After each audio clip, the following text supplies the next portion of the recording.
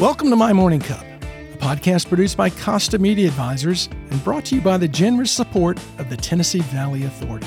To learn more about TVA's impact on our community, follow TVA on Instagram at TVA and on Twitter X at TVA News. My Morning Cup, where we have interesting conversations with genuine people. I'm Mike Costa, your host.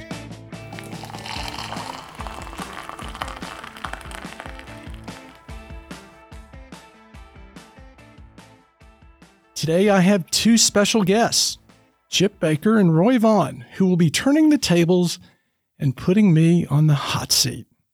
Chip, Roy, welcome to My Morning Cup. Before we get started with your all-out assault on me and my character, let me ask, what's in your morning cup? I thought we get to ask the questions. You do get to ask questions, but I get to start. Okay. What's in your morning cup, Michael? Well, generally, Chip, I have decaffeinated coffee, hot black decaffeinated coffee, about 6 cups. Chip needs decaf. Yes, he does. But I'm not going to. No, thank God. I just gave him full Costa coffee there.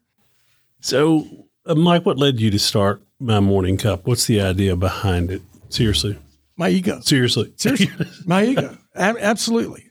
You know, people ask me that, and I tell them that. What started it was my ego. I needed something that I could do that kind of got me back into broadcasting. But the idea for My Morning Cup came from, it's kind of twofold. The name is different than the purpose of it. The purpose of it was to talk to successful people about their career paths, how it's not a straight line. It's a lot of ups, downs, twists, turns. And it was kind of done with the intention of our kids in mind. My kids are 28 and almost 31, and they're big on social media, as most of that age group is, and all you see is success. I'm 32 years old, and I'm on top of the world, and it's not always true. And I wanted to just show that people who have successful careers have a lot of ups and downs. They get hit a lot, but they get back up, and there's further in the world they can climb. Much further. Yeah, you're right. I think you're an example of that. You left a pretty good gig and started your own business, and you're being very successful with it. So there's always another mountain to climb. Well, I remember great advice I got, do something you're passionate about, and I'm passionate about what I do. And I think everyone, to one degree or another, over their careers, finds that. Yeah, very true. So you're 50 plus episodes in at this point, right? Yep. So what are some of the most interesting or surprising things you've learned from your guests? That's a good question, because Madison and I talked about that last week a bit. Everyone's been interesting. Everyone's got an interesting story to tell. And I think the most not necessarily surprising, but I like to tell people that we talk to a lot of people whose names you know and some you don't know yet. And it's the ones you don't know yet that tend to be the most interesting. And probably some advice that you gave me when I started this, Roy, because I did what anyone's going to do is the path of least resistance. You lean on your friends and you say, hey, you want to come do my podcast with me? Well, most of my friends are old white guys. Who said, what's a podcast? Yes, who said, what's a podcast? Yeah. But you said, look, before you have Chip on, me on, diversify it a little bit. Reach out to women, reach out to people of color. And that's what we've done. And I've found particularly the female entrepreneurs to be the most interesting. Good. So listen, we're covering Morning Cup, but we're going to start diving into Mike Costa on some personal levels. So let me start out with one that is probably not one you think I would ask early on, but you are a New York Jets and New York Mets fan, and how in the world did you come up with this affliction? I've always liked the underdog. I lived in New York from 1964 to 1970, and in 1969, the Mets won the series, and the Jets won the Super Bowl. And from then on, I've been hoping they get back to some semblance of being a good team. And 50 years in, and ain't going to happen. Hey, Roy, you know the long dry spell. I mean, the Jets He's lost- old. He is old. And you know what? The merchandise is always readily available and always on sale. All right, so we're going to stay in the fandom world. Okay. Your blood is true orange. It is. How did it get that way for the University of Tennessee? All right. So I was born in Toledo, Ohio. And when I was 2, I learned to put together a sentence that said, let's get the hell out of here. But that You were a bright kid early. I was very bright. Certainly. But the fact that I was born in Ohio early on made me an Ohio State fan. Yeah, well, I understand that. I read Woody Hayes' book, The 100-Yard War, and I liked the Buckeyes.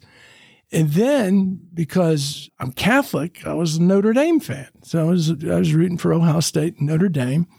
And it was when we moved to Memphis, you could still get the Ara Parsegan show on public television. But the Johnny Majors show actually, Bill Battle was the host when we first moved to Memphis. But when Johnny came marching home, that's when I became a Tennessee fan. It was really because of Conridge Holloway. That's how I became a Tennessee fan. And I think Conridge Holloway is absolutely not just the best athlete that's ever come through the University of Tennessee, but probably one of the best graduates that's ever come through the University of Tennessee. So you would consider Memphis home? Oh, yeah. That's where my brothers and sisters, majority of them live, 5 of them live.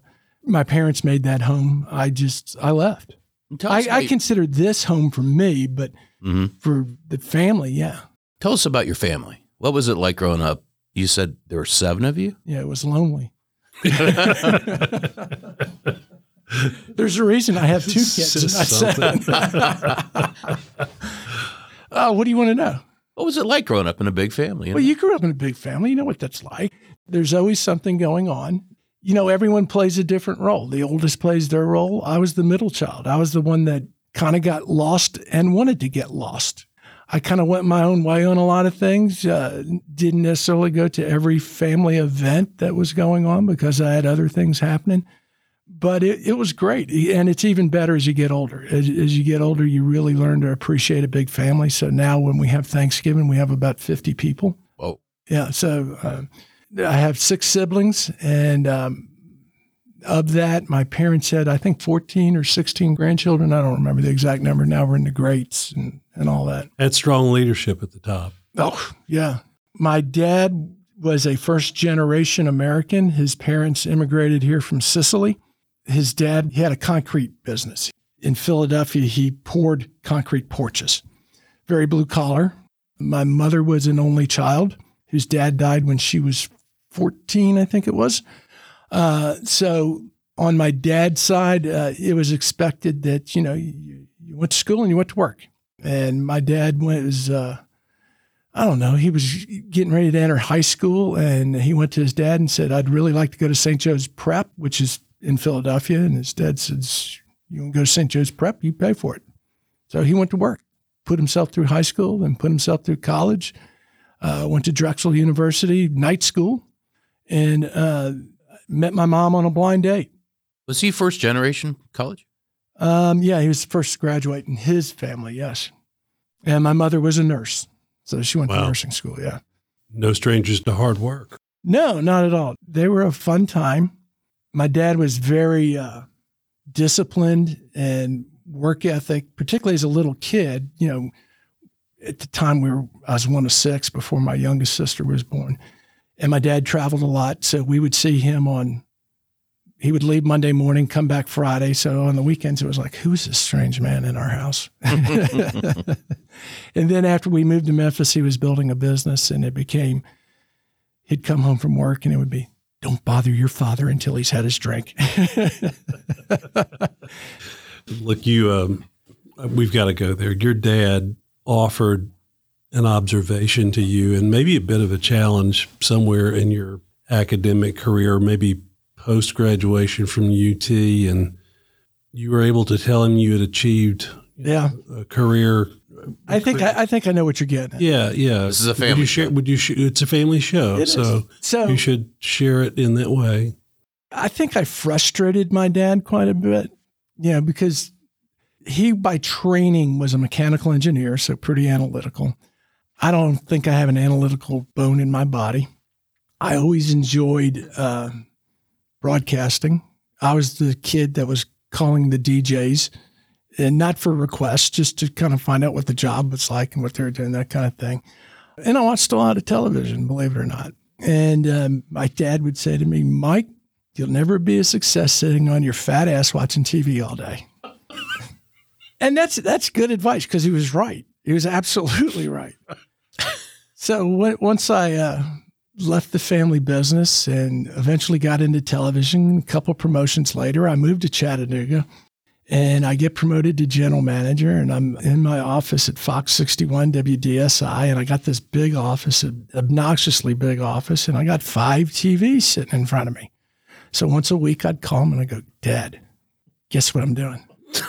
I'm sitting on my fat ass watching television all day. And getting paid. But, once I quit working for him, our relationship blossomed. Mm-hmm. He really enjoyed what I chose to do, what I was doing. He was interested in it. He was supportive of it.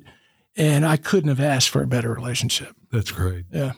So how'd you get into broadcasting? You touched on that a bit. You were always fascinated with it. What was your journey through broadcasting?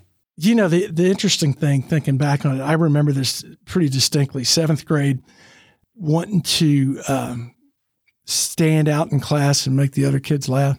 So I forget what class it was. It's something we had to read. Yeah, probably literature of some type. I would always read everything in an announcer's voice, and it drove my teacher nuts. And that was 7th, 8th grade. And so that kind of started it. And when I got to the University of Tennessee, I was a public relations journalism major. And one night, a good friend of mine and I, Steve Sin, we had heard that the school radio station was taking applications for DJs. And it was a non-paying position, but we wanted to do it. So we went and volunteered. And so I did 2 years at the school radio station. And when I graduated from the University of Tennessee, I thought, you know what? I really enjoyed that gig on the radio, but I got this public relations degree and didn't know what to do with it. So I went home, worked for my dad selling forklifts. And did that for about 2 years. And there was a reason I didn't like it, because I was more of an intangible guy than selling a tangible product like that. And that's when I decided to get out of the family business. And when I went looking for jobs, I really thought I'd end up in an ad agency. And I ended up going to work for WHBQ Radio in Memphis, which at the time was a news talk station. Before Rush Limbaugh came along, it was all local news talk. And little known fact, WHBQ Radio was the first radio station in the world to play an Elvis Presley record. Wow. That's all right, Mama. Yeah. But I got a job at WHBQ Radio because I was out selling all day and listening to news talk radio. So I knew the format. So selling it was pretty easy for me. So I did that for a year and a half. Then an opportunity came up to get in television, went to WPTY in Memphis, stayed there 11 years. And I was there. I got promoted a couple times, got passed over for a last promotion. And I came to the realization that to grow, I needed to leave. And there was an opportunity here in Chattanooga at Fox 61. I was given that opportunity and came over here as general sales manager. And within 6 months became general manager, and the rest is history. So talk about Costa Media Advisors and, 30 years in media experience. Yeah. And a lot of it in leadership positions. How does that translate to what you're trying to do with Costa Media Advisors? Well, I think the best thing I offer folks in terms of media advising is I know the other side of the desk. I know the negotiation on the other side of the desk. So with the companies I work with, I'm trying to show them the path to get the results that they want. And I know which doors to go to and which paths to go. I started this not so much that I had a great idea or I had a passion to start a business. I started this because I wanted to be back in Chattanooga. I was in Montgomery, Alabama, and I realized that I loved broadcasting, but I didn't like where I was doing it. And I just wanted to be back home. Well, so if you don't mind, talk about that. You've had plenty of opportunities to go to other markets, but you stay focused on Chattanooga. Talk about why that is. Sure. through the career, I thought I would be here 2 years, 3 years and leave. And the fact that I got here and they didn't retain the general manager who hired me and then promoted me at Fox. And then in 2004, when Jerry Lingerfelt retired from News Channel 9, I had the opportunity to go over there, which was the number one station in the market. And the reality was I came to love Chattanooga. My girls were getting older. So we moved here and Reagan was, Reagan was 7 maybe, and Peyton was 5. And, really, once they got to preteen and teen, I didn't really want to pull them up and move them out. And there was no reason to. Chattanooga was growing. I was getting involved in the community. That's the other great thing about Chattanooga. It allows you to get involved in the community. And the reality of running a TV station is if you can't get involved in the community when you're running a TV station, you're doing it wrong. Because people are coming to your door asking you to get involved. So that was a big reason why, but I really liked my job. I really liked the stations I worked at. I really liked the people I worked with. We were sold a couple times and that changed some things, but that was it. I did have some opportunities had I pursued them, would have been pulling the family up and relocating them. And I just didn't think it was worth it because I had the perfect gig here. That's so true. I recall getting recruited to Houston and it was like, I really want to stay here. How do I stay here? But you talked about involvement. Mm-hmm. Talk about how you've been involved with Chattanooga. I'll tell you how it started. I was at Fox 61, and we had a Sunday public service show, like every network does. And we didn't have a huge staff, so it was difficult to produce. It was always someone's burden to produce it. And when I moved here, my dad said to me, he says, if you're going to a new town, because he did this a couple times, he said, if you go to a new town, you got to spend your first 2 years saying yes. Just doing whatever you can, doing things for people and organizations and doing things to where they get to know you, they get to know you're reliable, they get to know you bringing something of value to the table. Great advice. Oh, it really was. And I took that to heart. And one of the things we had was this public service show that we really didn't have enough the staff in to produce it. So I came up with the bright idea of, well, why do we want to produce it? Why don't we go to the Chamber of Commerce and offer them once half hour a month. So that takes care of 1 week. Then we'll go to the city and say, hey, city administration, why don't you have one? And then the county. And then the last one was we had just picked up the coaches show at UTC. So we went to Bill Stacy, who was president of UTC at that time, and gave it to UTC. And giving each of them a half hour show filled our need, but it also really helped me get involved in the community. Tom Ed put me on the chamber board or recommended me for the chamber board. It was the Corker administration that time, and Claude Ramsey, got to know them fairly well. But prior to that, they had no reason to come into our television station. And now we were getting them in the TV station once a month. That was pretty big. Absolutely. What a great idea. So you're also involved in other things besides that, like YCAP. Tell us why YCAP. Why YCAP? Because I married Suzanne Prince Costa. That's why. She wanted to get involved. And so she reached out to them and said, I want to do something. What can I do? And they said, we really need folks to feed these guys once a month, twice a month, whatever you want to do. And she said, well, my husband loves to cook. Would that be all right? So we do. We're down to once a month, and we'll do a meal. We try and cook most of them, but there are times we'll do some takeout. And tell us more about what YCAP does. So what YCAP is, it's the Youth Community Action Program that's part of the YMCA. Joe Smith started it here. His son, Andy, currently runs it. And really they identify, I'd say 10-year-old to 16-year-old young men who are having discipline issues or maybe had some legal law issues or brush with the law. And they're recommended this program, and they go to the YCAP Center, which it's the old, I forget which firehouse it is, but it's an old firehouse on Central and Main. And it's an after-school program. So they do their studies. They have Macaulay tutors come in and help them with their studies. Then they go do some sports. Boxing's a big part of it because of Joe's background and Andy's background. So there's the boxing program, but they also have a football team. They also baseball and whatever the sports are. But it keeps them off the streets.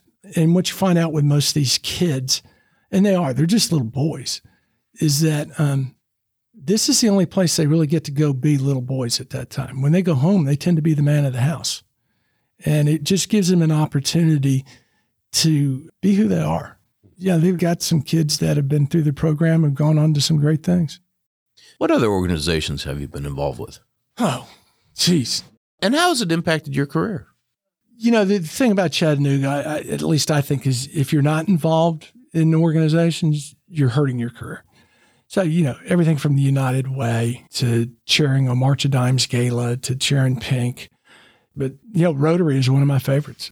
Was volunteering big when you grew up? Did your parents kind of model that for you? Yeah, absolutely. They were very involved with St. Jude Children's Hospital in Memphis. So both my dad and my mom had leadership positions in St. Jude. And if you look at my brothers and sisters who are still in Memphis, my whole family's very pro St. Jude. Matter of fact, little known fact, my middle name is Jude, patron saint of hopeless causes. Now imagine what that does for your psyche when your mom names you after the patron saint of hopeless causes. Well, we look at you as hopeful. Well, thank you. I've got great hope, great hope too. Let's switch gears a bit. What do you recall as some of your best leadership insights from all those experiences that you've had? You know, we talk about sometimes you get a career challenge or a life challenge. A lot of that's changed over the years. When I was younger, it was put your head down and bull forward. Mm-hmm.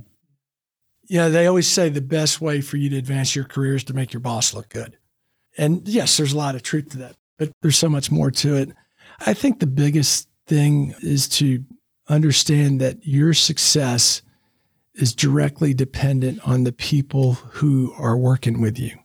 And if you can help make them successful, you're going to be successful. And that includes when someone comes to you and says, hey, I really love working with you, but I'm taking this opportunity. And there's a lot of people who get pretty ticked off, like, you're leaving me, you've done me. Man, if you can't be happy for someone advancing their career, because and kind of back to the broadcast business. A lot of people need to hear that advice, I think. Well, and it's true. You know, my news director, Tom Henderson at News Channel 9, we're the number 87 market. We were always going to be losing reporters and anchors because in TV, you're trying to advance your career to a larger market. And we very much saw our jobs as a training ground. You know, we were teaching them the basics. We were teaching them how to be journalists. We were teaching them the right things to do. And if they walked out of here with a good foundation, they could go anywhere. So tell me, from your standpoint, how have you thought about success? You know, it's kind of it's changed a bunch from when I started. And now as I've gotten older, it's changed even more. You know, as you're a young person, you judge success on your title and your salary. And I had a good model for success, you know, with my dad. You know, he built a pretty darn good business that my brothers still run today. You know, so there's that legacy. But what I've come to realize as I've gotten older is that the things you thought were important aren't important. It's really the relationships. It's really the positive effect you can have on people. It's not nearly the money factor. Yeah, yes, having money is important. Paying your bills is important. But at the end of the day, it's really the relationships you've built and the impact you've had on the community. Well, let me ask you a question. So you've been through, you know, radio, you've been through TV, you're now in your own business. What would you say are a couple of the really major learning curve items that, you know, as you've gone through these, you know, you've worked for people, you've volunteered in the community. What is it that has made you so successful? Wow. I don't necessarily look at it as what's made me successful, but more the lessons I've learned. Okay. Say the question again. Well, you've had multiple aspects of your career: radio, TV, volunteering. What the drive was? Yeah. The original drive was the fear of them one day bringing me in and saying, we know you don't know as much as you say you know, so we're going to let you go.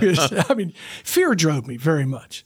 Early in my career, fear, ambition and fear, and you get in positions that you don't think you're ready for, but you jump into them and you learn them.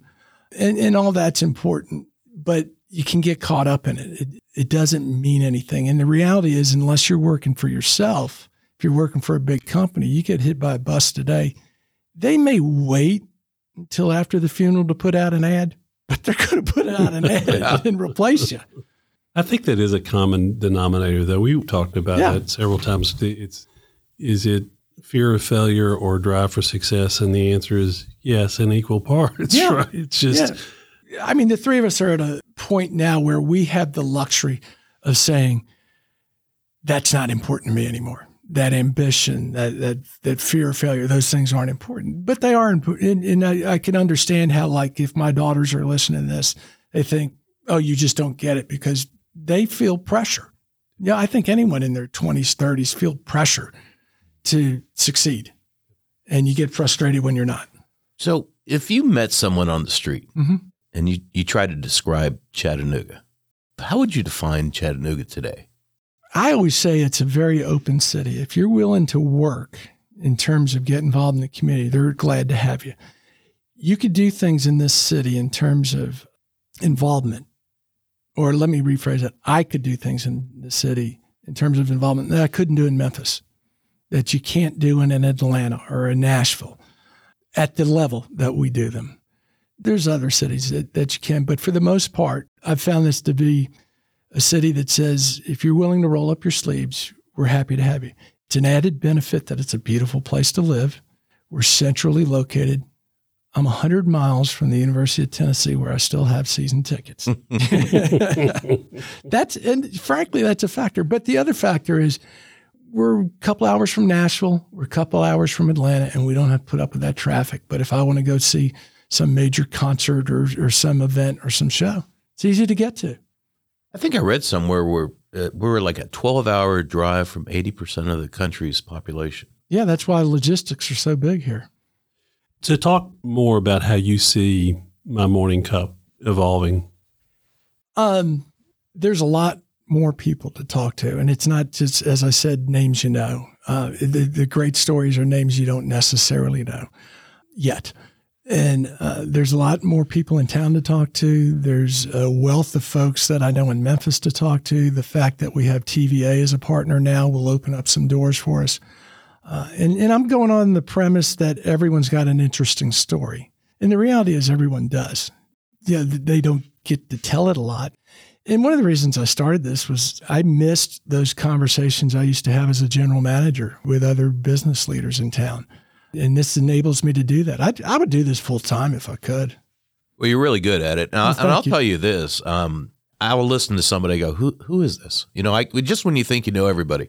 And you go like, wow, this is a really interesting story. And then I always come away with a nugget or two of, wow, I never thought about it like that. Yeah. Or that is so interesting. And what's funny is my son, Skylar, and he listens to your podcast. He's listened to every one. Everyone. And, you know, we'll talk about, you know, what do you think about that? And it's just such a great resource for our community, for people that really maybe you don't know about, but when you do, you go, that's amazing. Well, every Monday I get 2 phone calls. I get a phone call from my little brother, or not a phone call, I get an email from my little brother. After he listens, he always emails me and says what he thinks. And I usually get a phone call in the afternoon from our good friend, Chip Baker. Hey, I just finished listening to so-and-so, and fortunately, he usually says he likes it. But to your point of people you don't know, I really enjoy the one we put out for Christmas, which was Father Dale Hall, who is the chaplain of the streets. He ministers to the homeless, and just a fascinating guy of how you get started in that, and just the dedication it takes to, as he laughs about, take a vow of poverty, because it's not that hard. Well, you know, I just listened to that, and he went back to get his education at 46. Yeah. I mean, that's amazing. I mean, I think as a person, you're a constant learner or you die, in my opinion. So, you know, for him to go back and get, you know, a whole different education at 46 is amazing. Yeah. Says someone who has a training company. Yeah, exactly. Right. You know, it's you just a can't get enough coincidence. I education. think not. Have we talked about Crestcom? Not enough. No, clearly not Clearly enough. not enough. So Mike, what's a hidden talent A hidden talent? A hidden talent. I can tell you a little known fact before I can tell you. Okay, all right. Talent. Little known fact is fine. Little known fact used to be my icebreaker when I do training. Little known fact is I have been in my career the Kool-Aid Man and Mr. Piggly Wiggly. Wow. Yeah. And those took talent. I'm sure they did, and particularly the pig. The Kool-Aid Man suit was more fun to wear because it had a fan in it. Mr. Pig, you smelled like a pig. So, okay, now let's go back to hidden talent. Yeah. Apparently playing characters, well-known characters is a hidden talent. Yeah. God, I don't know. I don't know if I have any talent. I mean, I do enjoy cooking because I started in the restaurant business. Did you? Yep, Talk about that. I did not realize that. Yeah. In high school, I started in the restaurant business. Steak and Ale was opening a new restaurant in Memphis, and they came to our high school looking for ambitious folks to man the Steak and Ale. And the reality was they were looking for softball players to win the softball league. So the interview question was, well, what kind of hitter are you? But and you still got the job. It still got the job. Yeah, exactly. Well, the little known fact in hitting was I quit playing baseball in the 7th or 8th grade when my batting average was 0.00, which is virtually impossible to do. Well, it's hard to swing at the ball when you're sitting on the bench. Well, I was a catcher, and I had a very unique way of catching. I would wait till the ball quit rolling, go to the backstop, pick it up, and throw it back to the pitcher. So that's my little own talent, is to divert the conversation to something I don't want to talk about. But he's talking about cooking. And so we were in Budapest, Hungary about 6, 7, 8 years ago. And we went on a tour of a torture chamber. I didn't go with you on that. You didn't go because you went to a cooking class. That's true. We cooked chicken paprika, and it was very good. You didn't bring us any. No, we had to eat it there. But I do enjoy cooking. That's how I relax. I've got one question. Would you ever spend a few days on a boat with Chet Baker again? Of course. There's a lot of things you should do once in your lifetime. And the Vol Navy is one of those things that you've got to do once in your lifetime. And I had the pleasure of doing the Vol Navy to the Alabama game. I forget what year. The game was not the pleasure. No, it was not. Well, and we were on Chip Baker's, 32-foot Cubby Cutter or whatever it was. Yeah. Cubby Cadet. I think it was a lawnmower. Us. And Roy was on that trip, and Jay Kennemer was on that trip, and it was like camping on water. It was memorable. It was memorable. It was so memorable that when we got to Knoxville, Jay looked at us and said, "See ya. I'm going to go get a hotel room." No, the memorable part was when we finished and got back after a 4-day journey. You said, "Okay, guys, see you in 6 weeks." Well, that's not exactly what I said. And then Chip forgot and said, "Let's meet next week." And your reply was, "Has it been 6 weeks?" But we did. Yes, we did. Well, this has been great. Yeah. Are we to the last question? Or are you not going to ask the last question? Because before we ask the last question, I do want to remind everyone who makes all this possible. It's the Tennessee Valley Authority for sponsoring My Morning Cup. I thank them. Follow TVA on social media to learn more about its multifaceted mission of service, and visit TVA.com/do good here to explore exciting career opportunities at TVA. So, Mike, let me ask you a question. You've had a wonderful career. It's been a wonderful life. It has. But in looking back, what would you tell your 25-year-old self to have a happy and successful life? Oh, that's a great question. Where'd you come up with that? Just off the top of my head. Off the top of your head. I would say this. I would say learn empathy and learn gratitude. Learning empathy is, I think, very important because everyone's going through something that you have no idea what they're going through. And if you can have some empathy rather than just jumping down someone's throat, that's very important. Having gratitude is important because 99.9% of the people I know would trade me my problems for theirs. And that's because we don't know enough about each other. The last thing I would tell you in terms of having a happy life and balancing that for your career, don't work for a jerk. I've worked for jerks. It's not worth the stress. Go find somewhere that makes you happy. Great advice. And Mike, thanks for my morning cup. Thanks for all you do for our community. Well, thank you. This has been fun.